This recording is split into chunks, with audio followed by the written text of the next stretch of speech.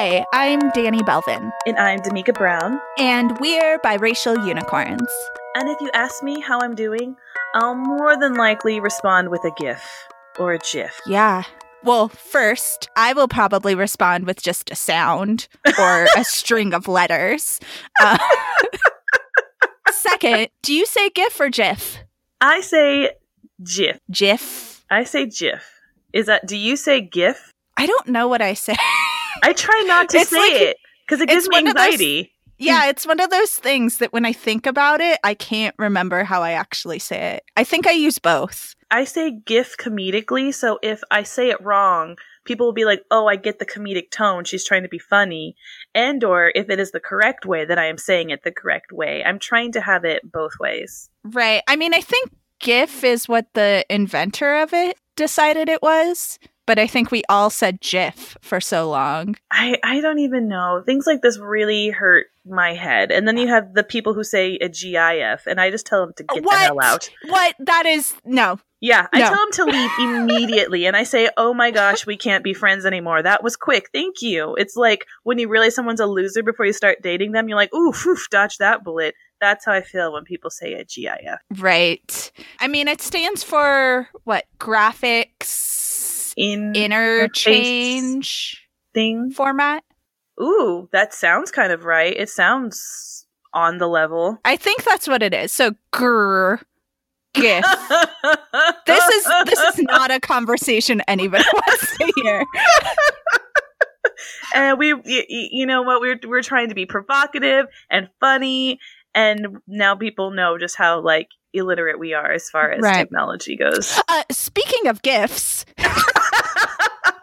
Segue queen. All right, yes. Speaking of GIFs, yes. They're an excellent way to share images on the internet. Someone has to make these images. Yes. And usually it's an artist. Yes, an artist. A beautiful artist. And artists are people. Artists are people too. It's true.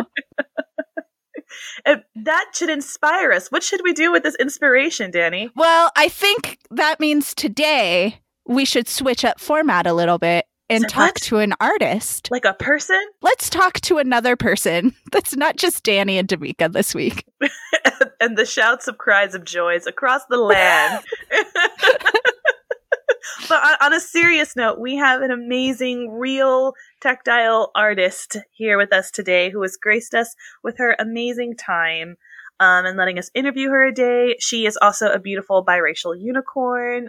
Danny actually knows her in like real life. I do. In one of my many hats that I wear in my life, I do work in the visual arts world as an arts administrator, which is how I met our guest today, Helen Atkins. She's an artist, an arts educator, an arts organizer, and we're so happy to have her this week. So, hi, Helen. Hola, Helen. Hi, I'm so happy to be here. Hola.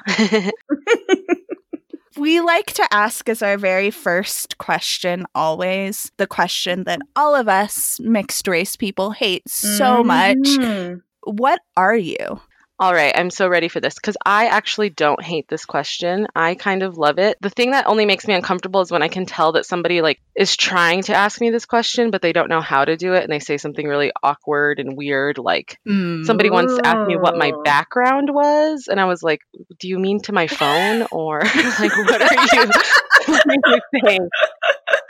So I was like, what do you mean my background? But no, every time I sort of run into somebody that I can tell is mixed race, I want to ask because I think it usually is like a really interesting story about, you know, like two people meeting or like how families connect. And so I actually don't mind this question. But I'm Black and white. My dad is white. He is from Ohio, and my mom is Black, and she is Venezuelan. So my mom is also an immigrant.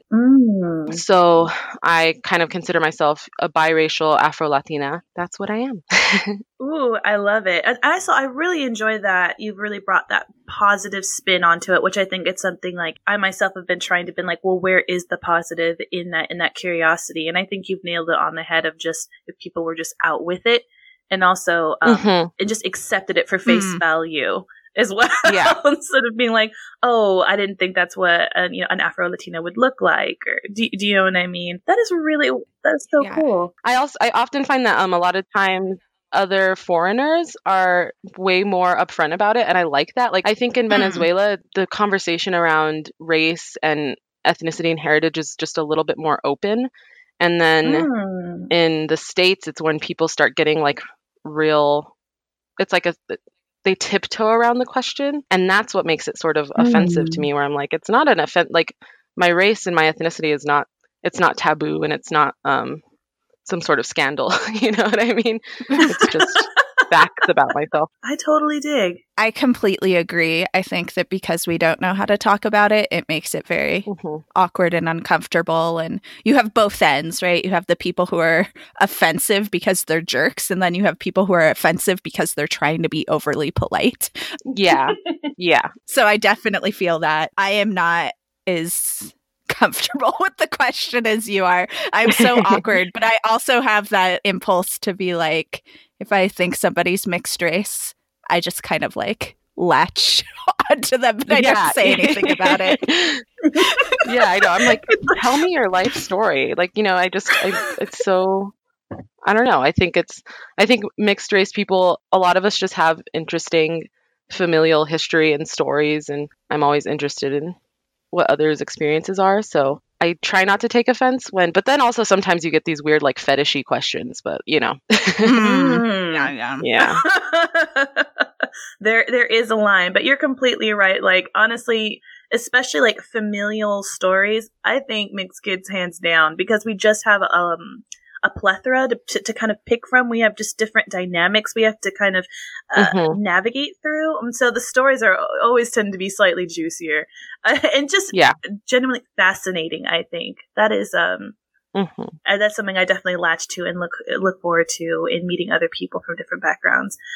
I feel like there's such a lapse in my knowledge about people who are from Venezuela talking about race. Oh, I would love to like pick your brain about that when we have loads of time. But we want to hear about your art. We want to hear about what kind of art that you do. Yeah, so I consider myself an interdisciplinary artist. I do mixed media work, and I do a lot of work with diverse communities, a lot of community engagement work. Visually, I like to focus on figurative artworks, and a lot of times female subjects and bodies and body issues. But I kind of have my hands in a lot of different things, and I also write, so it's kind of hard to just encapsulate, right? It's hard to just describe, but mostly ceramics and painting, and, you know, a lot of feminist art, a lot of collaborative work. I'm interested in identity and how identity changes personally and communally, and kind of the dualities and contradictions that are in identity. And that probably has to do with being, you know, mixed race. I think that probably enters in there. But yeah, so that's a little bit about what I do.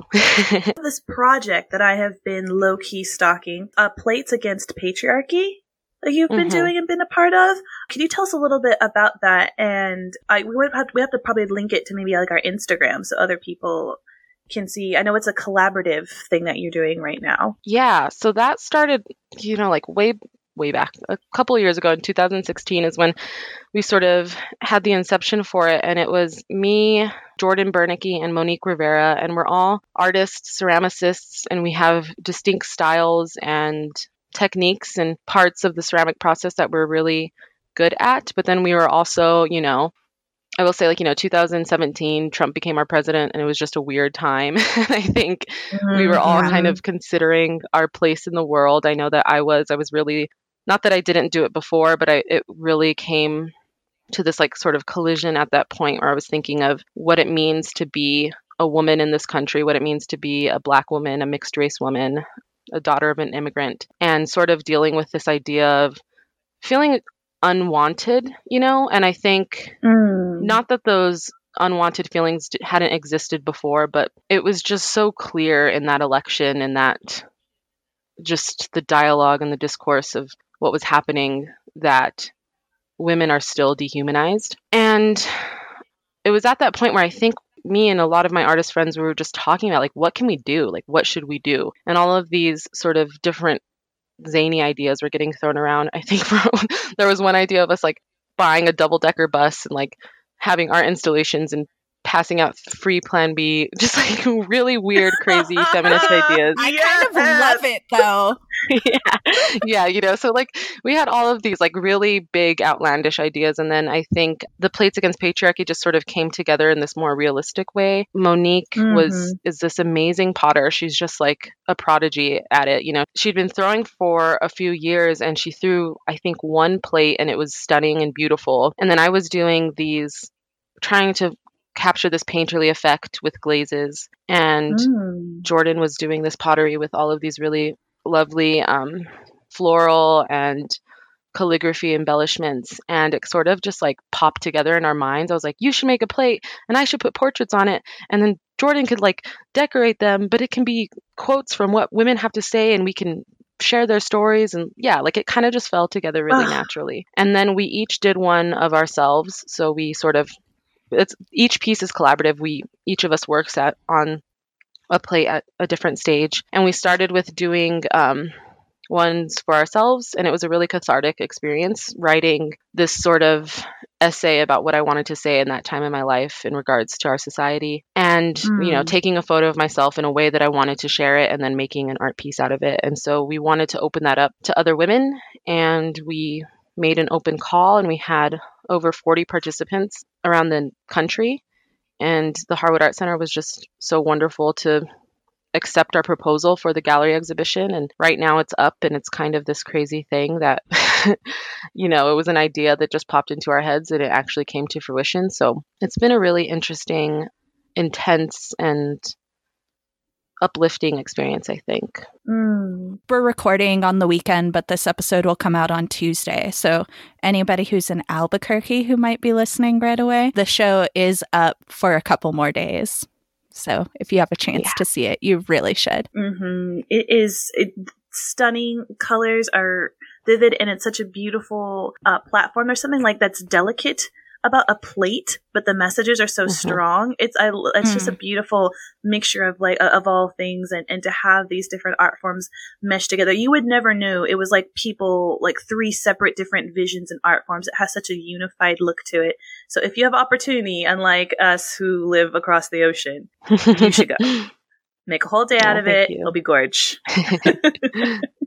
I wonder what you think, Helen, about this idea. We've talked in the past on the show about this idea of the white list and things that people do that are acting white or being white. And Damika and I have both had the feeling as artists that being an artist is on the white list for some reason. So I was just wondering if you've encountered anything like that in the past or within your work, people responding to you in that way. Yeah, I definitely carry some feelings around this. I don't know if I think it's like, I don't necessarily think being an artist is like a white thing to do, but I do think it is still a white world. Like even in New Mexico, in Albuquerque, New Mexico, where we are very ethnically diverse, and there are a lot of really successful artists of color here.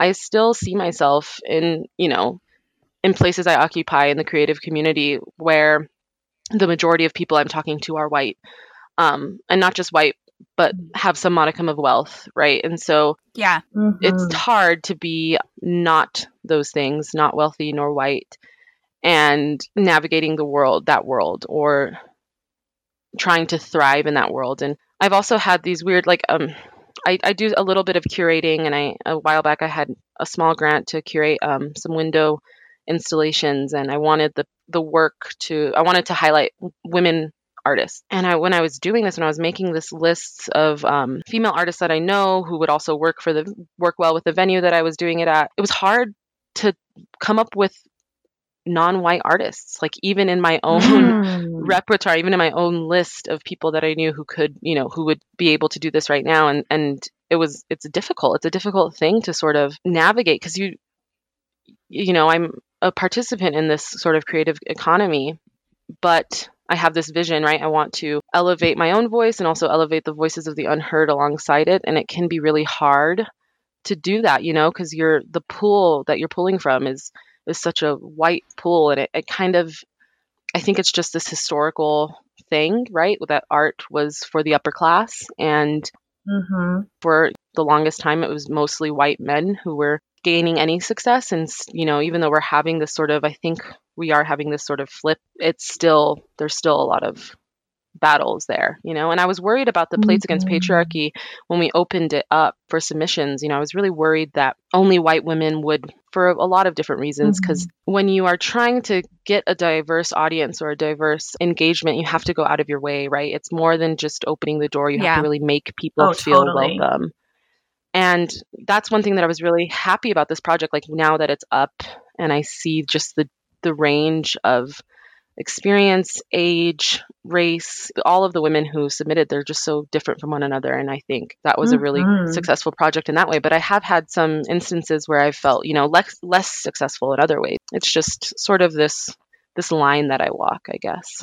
What steps did you take? Where did you reach out? What did you do that you think made this so successful, this particular project, in getting a diverse submission base? So I think part of it was that we ourselves were, we were worried about not getting enough. And so we really went out of our way to hand flyers and things to specific people at specific organizations, or who had, reach to others.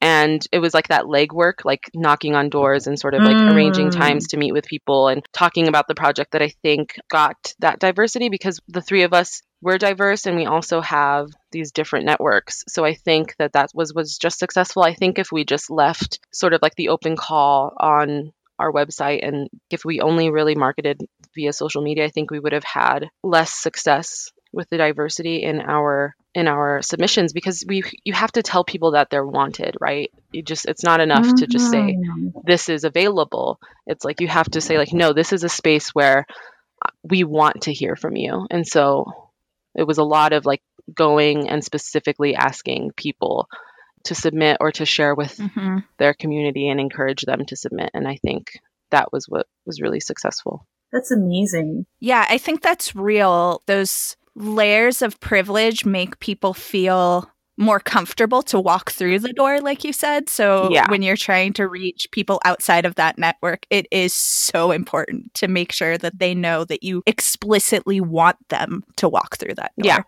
Yeah. Well, it's a layer of trust as well, of being able to see who will be sharing their image, their story, their views as someone who has a layer and sense of cultural competency. And I love that you went so beyond technology, because even realizing there is this, it's a privilege to have internet. It's a privilege for that kind of thing to come up on people's feeds as well, unless you're already in, as you said, that white pool, which that gave me the best and worst mental image ever. It is something. But you're right, of actually going there to where it's well, if they're not responding and won't responding in the social media world, let me go to where it is, especially in a place like New Mexico. I absolutely love that imagery of being able to be we're bringing you in because you are desired. Physically doing that is something I hope is where art is going to be going towards.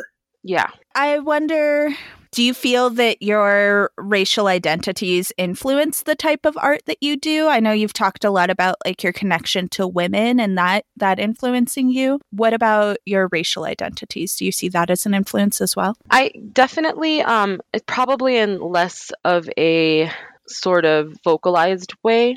Not totally unvocalized, but it's, less of something that I just sort of go out and say. And this might not be true for a lot of mixed race people, but it's true in my case. Racial identity and the presence of just knowing that race is this ever-present thing in our society is just something that I grew up with from a very formative age. The idea of what is black and white and what is to be in between, and ethnic identity. All of those things are just concepts that I've had to sort of think about from the get-go. I grew up in New Mexico, and New Mexico is a really wonderfully diverse place. But I grew up kind of isolated from my extended family. I didn't have much extended family here, white nor black. And I didn't go to school with anyone like me. I didn't have, you know what I mean? There weren't that many black people in when I went to school. There were less, mixed race people. And then I don't think I've ever met a half black Venezuelan who isn't, my family.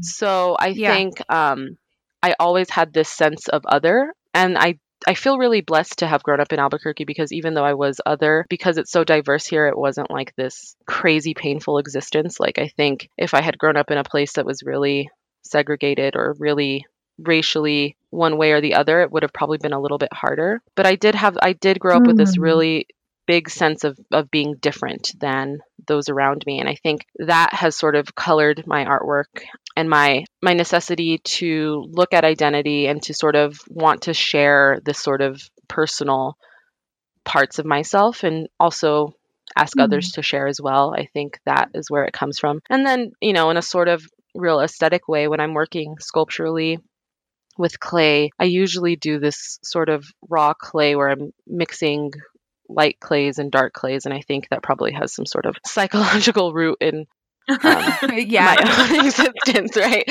But yeah, so I think that it does definitely come to play in my artwork, because it comes to play in probably every facet of my being.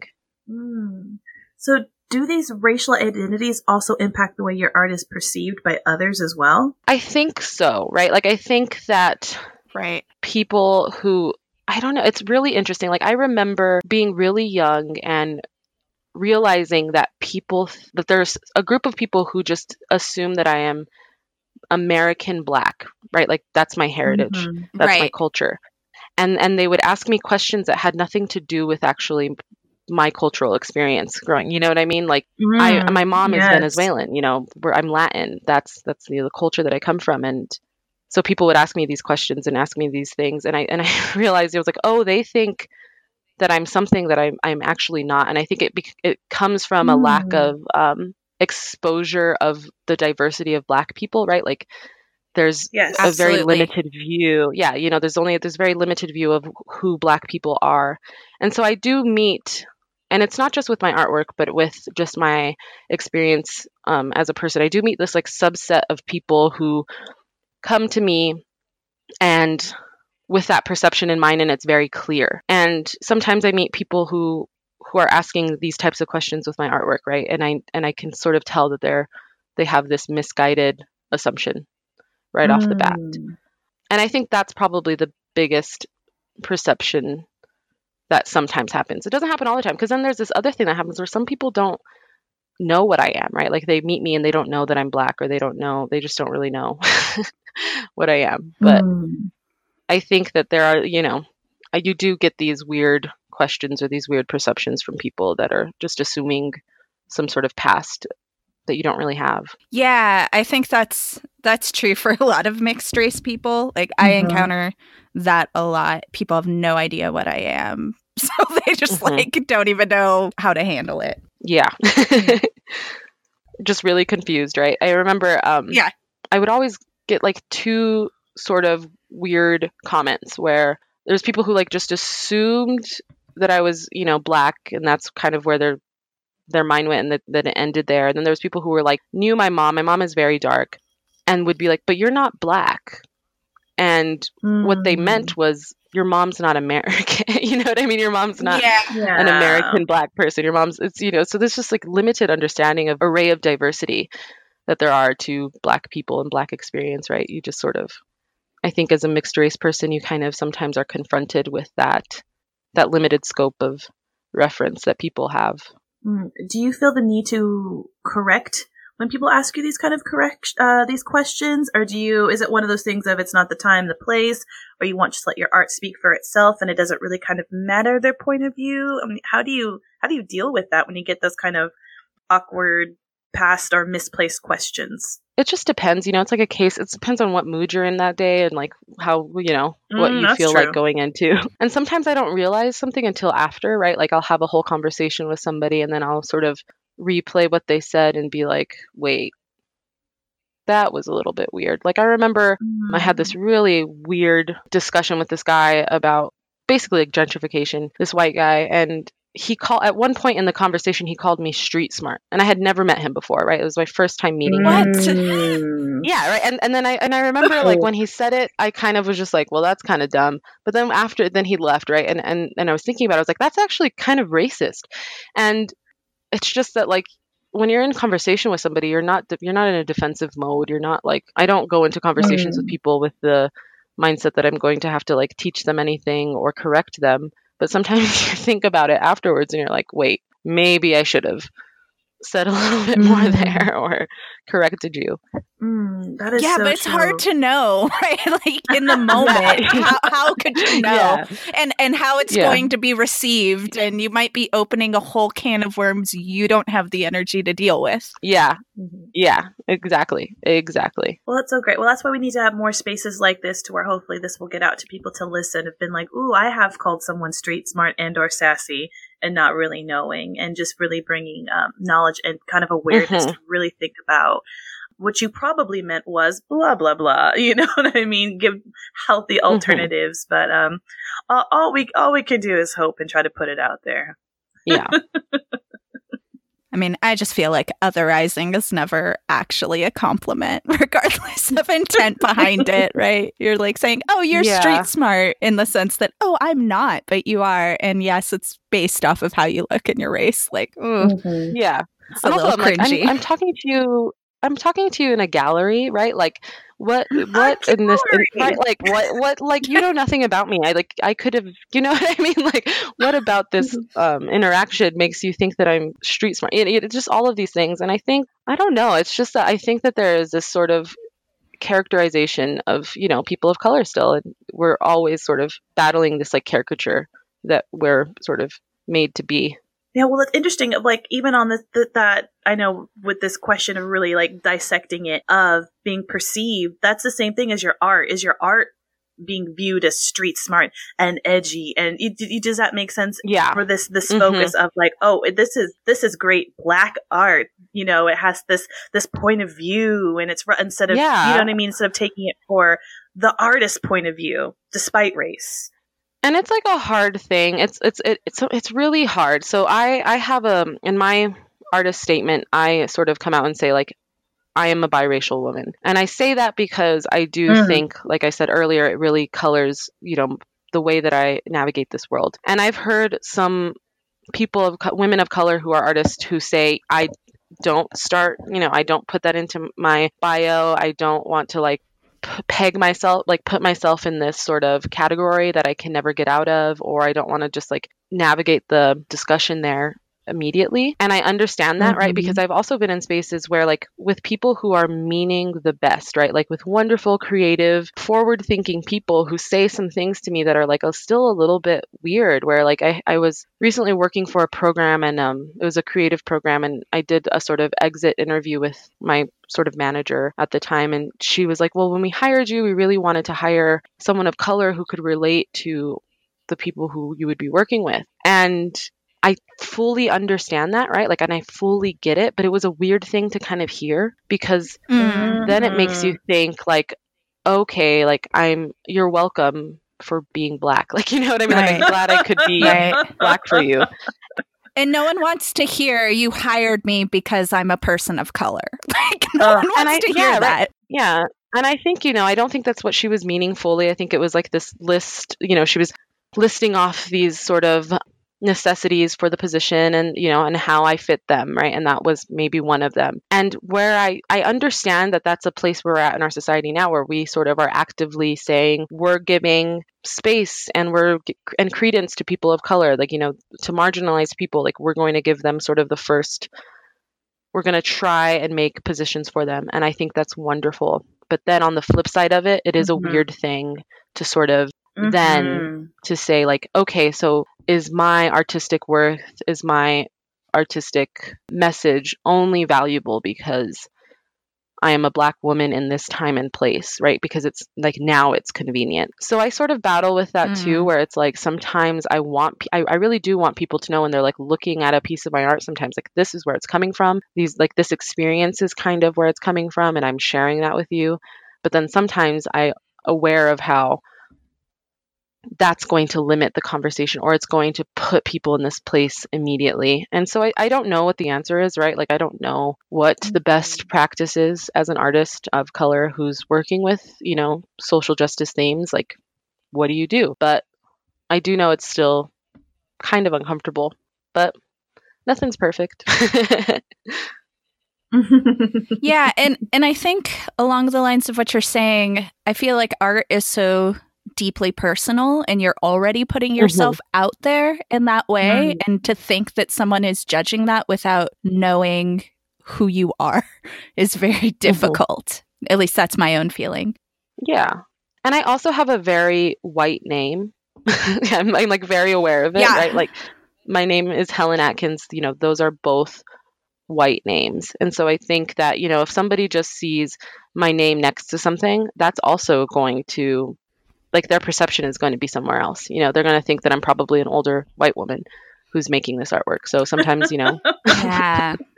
I have to sort I of feel that give a little bit more information. I also have a very white name, so I feel that. I can't relate. Mine is toned down. At least 7 ethnic notches on my name, especially my maiden name. My maiden name is Brown. It needs to come down a little bit. It's really hard to get jobs, guys, with that name. Yeah, and and I was recently thinking about my white name and how I think it's both things. Like I think sometimes it's a curse, but sometimes it's like, I have to say I think it's like an approachable name for white people to sort of accept this person of color, right? They see, you know what I mean? It sort of like lightens me for them. And I do think that I can point out some instances in my life where I think that my white name has given me some privilege.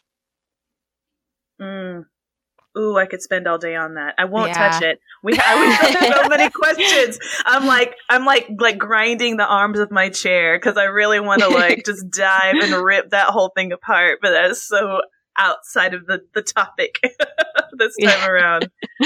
What do you think, Danny? Should we have a little bit more time? Yeah. I think we have time maybe for like one more question. I guess to kind of wrap it up, I'm wondering if you have any artists of color or mixed race artists who inspire you, and if there's any that you think we should actively seek out, artists that we should be aware of. Yeah, so there is an artist, and I'm going to butcher her last name. Her name is Genevieve, and it's Gennard or Gennard. But she's a photography artist, and she's mixed race, and she does these really awesome photographs of herself where she sort of embodies these stereotypes. And the reason why I really like her is because she has this really simple statement about them where she talks about how, she's being black. Well, she is black, she is white, and she is neither.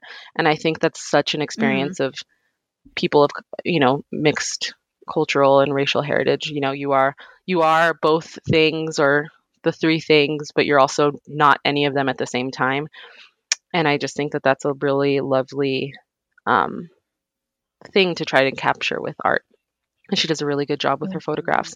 And then I'm really into this very controversial series by Andres Serrano. So he's a famous sort of shock artist who did the Piss Christ, right? Where he's a photographer. Yeah. He's a photographer. Yeah. And so he did this series, and I remember, this series would sort of come up in a lot of my art classes when I was in school. We would always have these heated discussions about it. But he did this series where he met with Klans members, interviewed them, and then took these huge portraits of them in their, in their robes. And some people hate it, right? They're like, this is horrible. Why is he giving these men voice? These hateful voices. And then he's sort of like honoring them in their robes. And I sort of was into it because, he is a mixed race artist himself. And I felt like there was something really interesting about this. And he's also, I think he's Latin American, and I don't remember where he's from, but I think there's something interesting about him inserting himself into this like culture of hate that he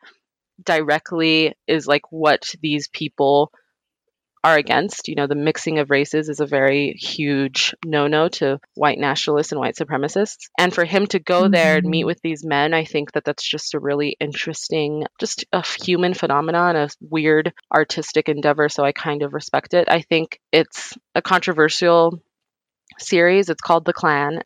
I don't feel one way or the other about it, but it is an interesting sort of, they're older works, I think, from the 90s, but I think it's an interesting sort of thing that happened and something to be aware of and to sort of ponder.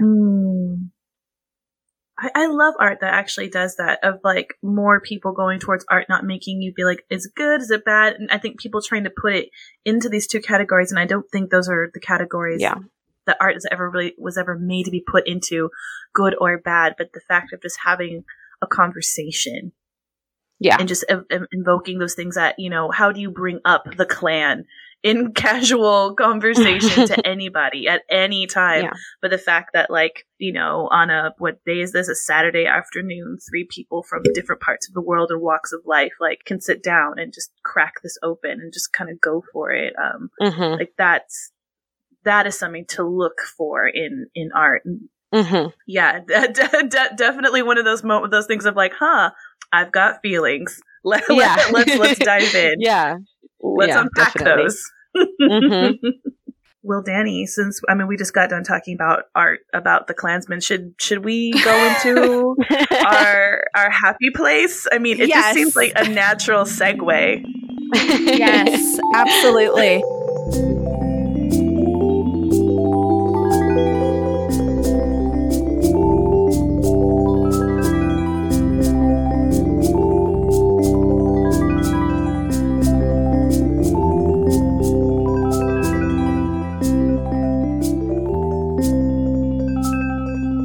Damika, do you want to start off? What's your happy place this week?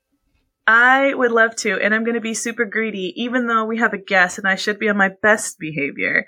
I have 2, and you can't make me pick. So my happy place today is something I came up on the internet. For once, the internet actually gave me something good in my life, which is great. There is, I guess it's just starting on HBO, which once I said, I live in England, so everything I get everything quite late. It just started in August though, but it's called A Black Lady Sketch Show, and it's on HBO. Have you heard of it? Yes, I just heard an interview with her on another podcast. She sounds amazing. The main woman behind it. Yeah. Oh, my pigeons. Like, as someone who wanted to run away and write comedy, and someone who is what she wanted to do with her life, but never thought there'd be a place for her, I'm watching it, and it's just like, like I'm watching clips online, and I'm like, I am like, it's kind of like, even like an homage to like Kids in the Hall, where sometimes they'll play male characters as well, and it's so beautiful. They're writing and they're producing and they're starring, and they didn't try to do, they even talked about the title in an interview. They're like, we wanted to be very clear, A Black Lady Sketch Show. And I think everyone should jump on board. We should be promoting this. We should be on board. I mean, I'm heavily enjoying it. I'm always looking for them, like little bits and bobs of the sketches when I'm on the interwebs. Yeah, they have Gabrielle Denise. They've even got Laverne Cox on that. They have Angela Bassett, I guess, guest starred on one. It is so very, very exciting. I'm legitimately quite giddy about it. So that brought me a lot of joy. And my second one, I'm going to have to thank Danny for this, because I'm being super greedy today. My second one, I'm thanking Danny for. A while ago, we did something about a nostalgic. Wow. Nostalgic. That accent. Words. Nostalgic lunchbox. We did about throwback food, and you brought up Orbits, but you talked about putting chia seeds in water. Girl, changed the game. I love it. I've been doing chia seeds in water with a little bit of grapefruit and or lemon. I've never felt so bougie. And increased my fiber intake. So, if that's on a happy place, I don't know what is. I'm actually staring at a glass right now of chia seed water, and it brings me so much joy. So, apparently, I couldn't pick between the two. So that should tell you about my priorities in life. No, they're lovely, happy places. Thank you for sharing. I do the best I can. Helen, what about you? What's your happy place? Well, I love working in my studio late at night and listening to podcasts, but specifically true crime podcasts, to bring it to a morbid place once again. And this week I listened to, in almost one night, To Live and Die in LA, which is an amazing podcast. Everyone needs to listen to it. So yeah, that is my happy place. I'm gonna just put it in my I'm just going to put it in my podcast app right now to live in that in LA. You are like in the best company right now for true crime. I love to like work until the middle of the night and listen to some stuff so that I'm just scared enough that I run to my car, right? In this desolate parking lot. Then you listen to something and you got to work out in. Exactly. I mean, it helps that your studio's in an old creepy building, so makes it kind of in the basement as night. well. Yes. I love it. Oh my goodness. I didn't know it was in the basement. Yeah. Yes. I have a basement studio. Yeah. All right, Danny, what was your happy place? Well, my happy place is a bit of a predictive happy place because it hasn't happened this week yet, but it'll happen tomorrow. Oh, okay. That's all that matters. Yeah. So this weekend is Akimatsuri, which is Japanese fall festival here in Albuquerque. And so I'm very excited. I've gone pretty much every year since maybe like 2002, 2003 that I've been in Albuquerque. So I'm really excited about it. It's like a tradition that me and one of my best friends, her and I always go every year. So where is it at? It's been all over the place because, you know, the Japanese American Citizens League doesn't have a home here in Albuquerque, doesn't have their own space. So like they used to have it at the Indian Pueblo Cultural Center for a long time. And then they had it at the National Hispanic Cultural Center. But this year it's at like Veterans Memorial Park, which it was there last year too. So I just love it. I love to eat my Japanese food, see, that sounds amazing. Japanese music and Japanese dance and make me feel connected to Japan.